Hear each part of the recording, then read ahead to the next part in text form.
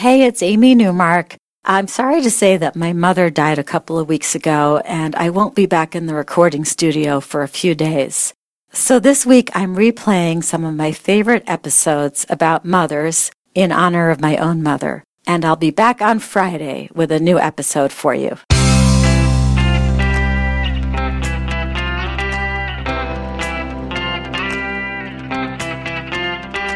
Changing your life one story at a time. This is the Chicken Soup for the Soul podcast with Editor-in-Chief Amy Newmark.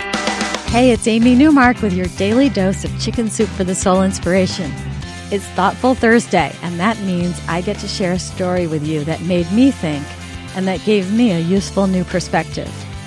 Now, anyone who knows me knows that I have a big mouth when I think something is wrong.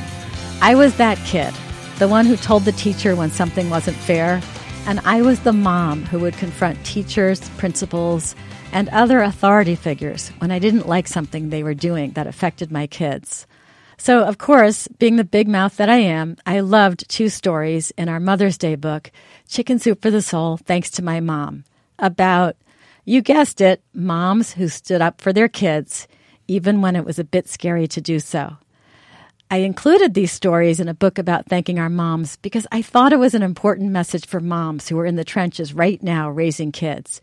Your kids will remember when you stand up for them, as these grown children did when they wrote these stories for us.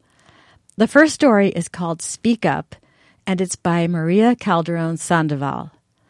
Maria didn't want to go to school anymore. She was in second grade, and she hated school all of a sudden after she had been loving it, and she didn't want to tell her mom why she wouldn't go to school. But her mom knew this had been a happy little kid, and now this was an upset little kid. So her mom finally got it out of her. Maria's teacher was pinching her on the arm and even on her back. Maria's mom was furious, but she calmly told Maria that she would talk to the teacher. And then Maria was terrified because she figured her mom's intervention would only lead to more trouble, retribution from the teacher. But the next day, Maria's mom spoke to the teacher, and the teacher accused Maria of lying. But Maria's mom stood up for her daughter. She was firm, and she threatened to go all the way to the district supervisor if she had to. And after that, Maria's teacher never mistreated her again. And Maria learned something about sticking up for your rights, and it's a lesson she passed on to her own children. Now, we have another story on the same topic in Chicken Soup for the Soul, Thanks to My Mom, and it's by Susan DeWitt Wilder, and it's called They're My Children.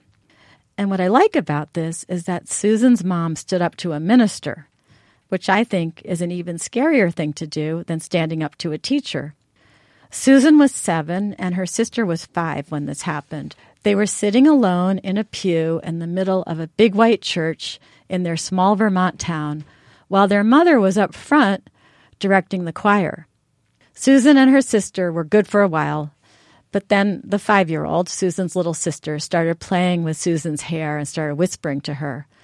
And the minister stopped the sermon and in front of the whole congregation said in a very loud voice, "You 2 girls come down here and sit in front of me." Well, the terrified little girls started walking down the aisle toward the minister, but their mom gestured to them to sit in the pew nearest her, where she was standing to direct the choir. The girls sat where their mom directed, and the minister boomed, "I told you girls to come sit here in front of me." And the girls froze. What were they supposed to do? Obey the minister or obey their mother?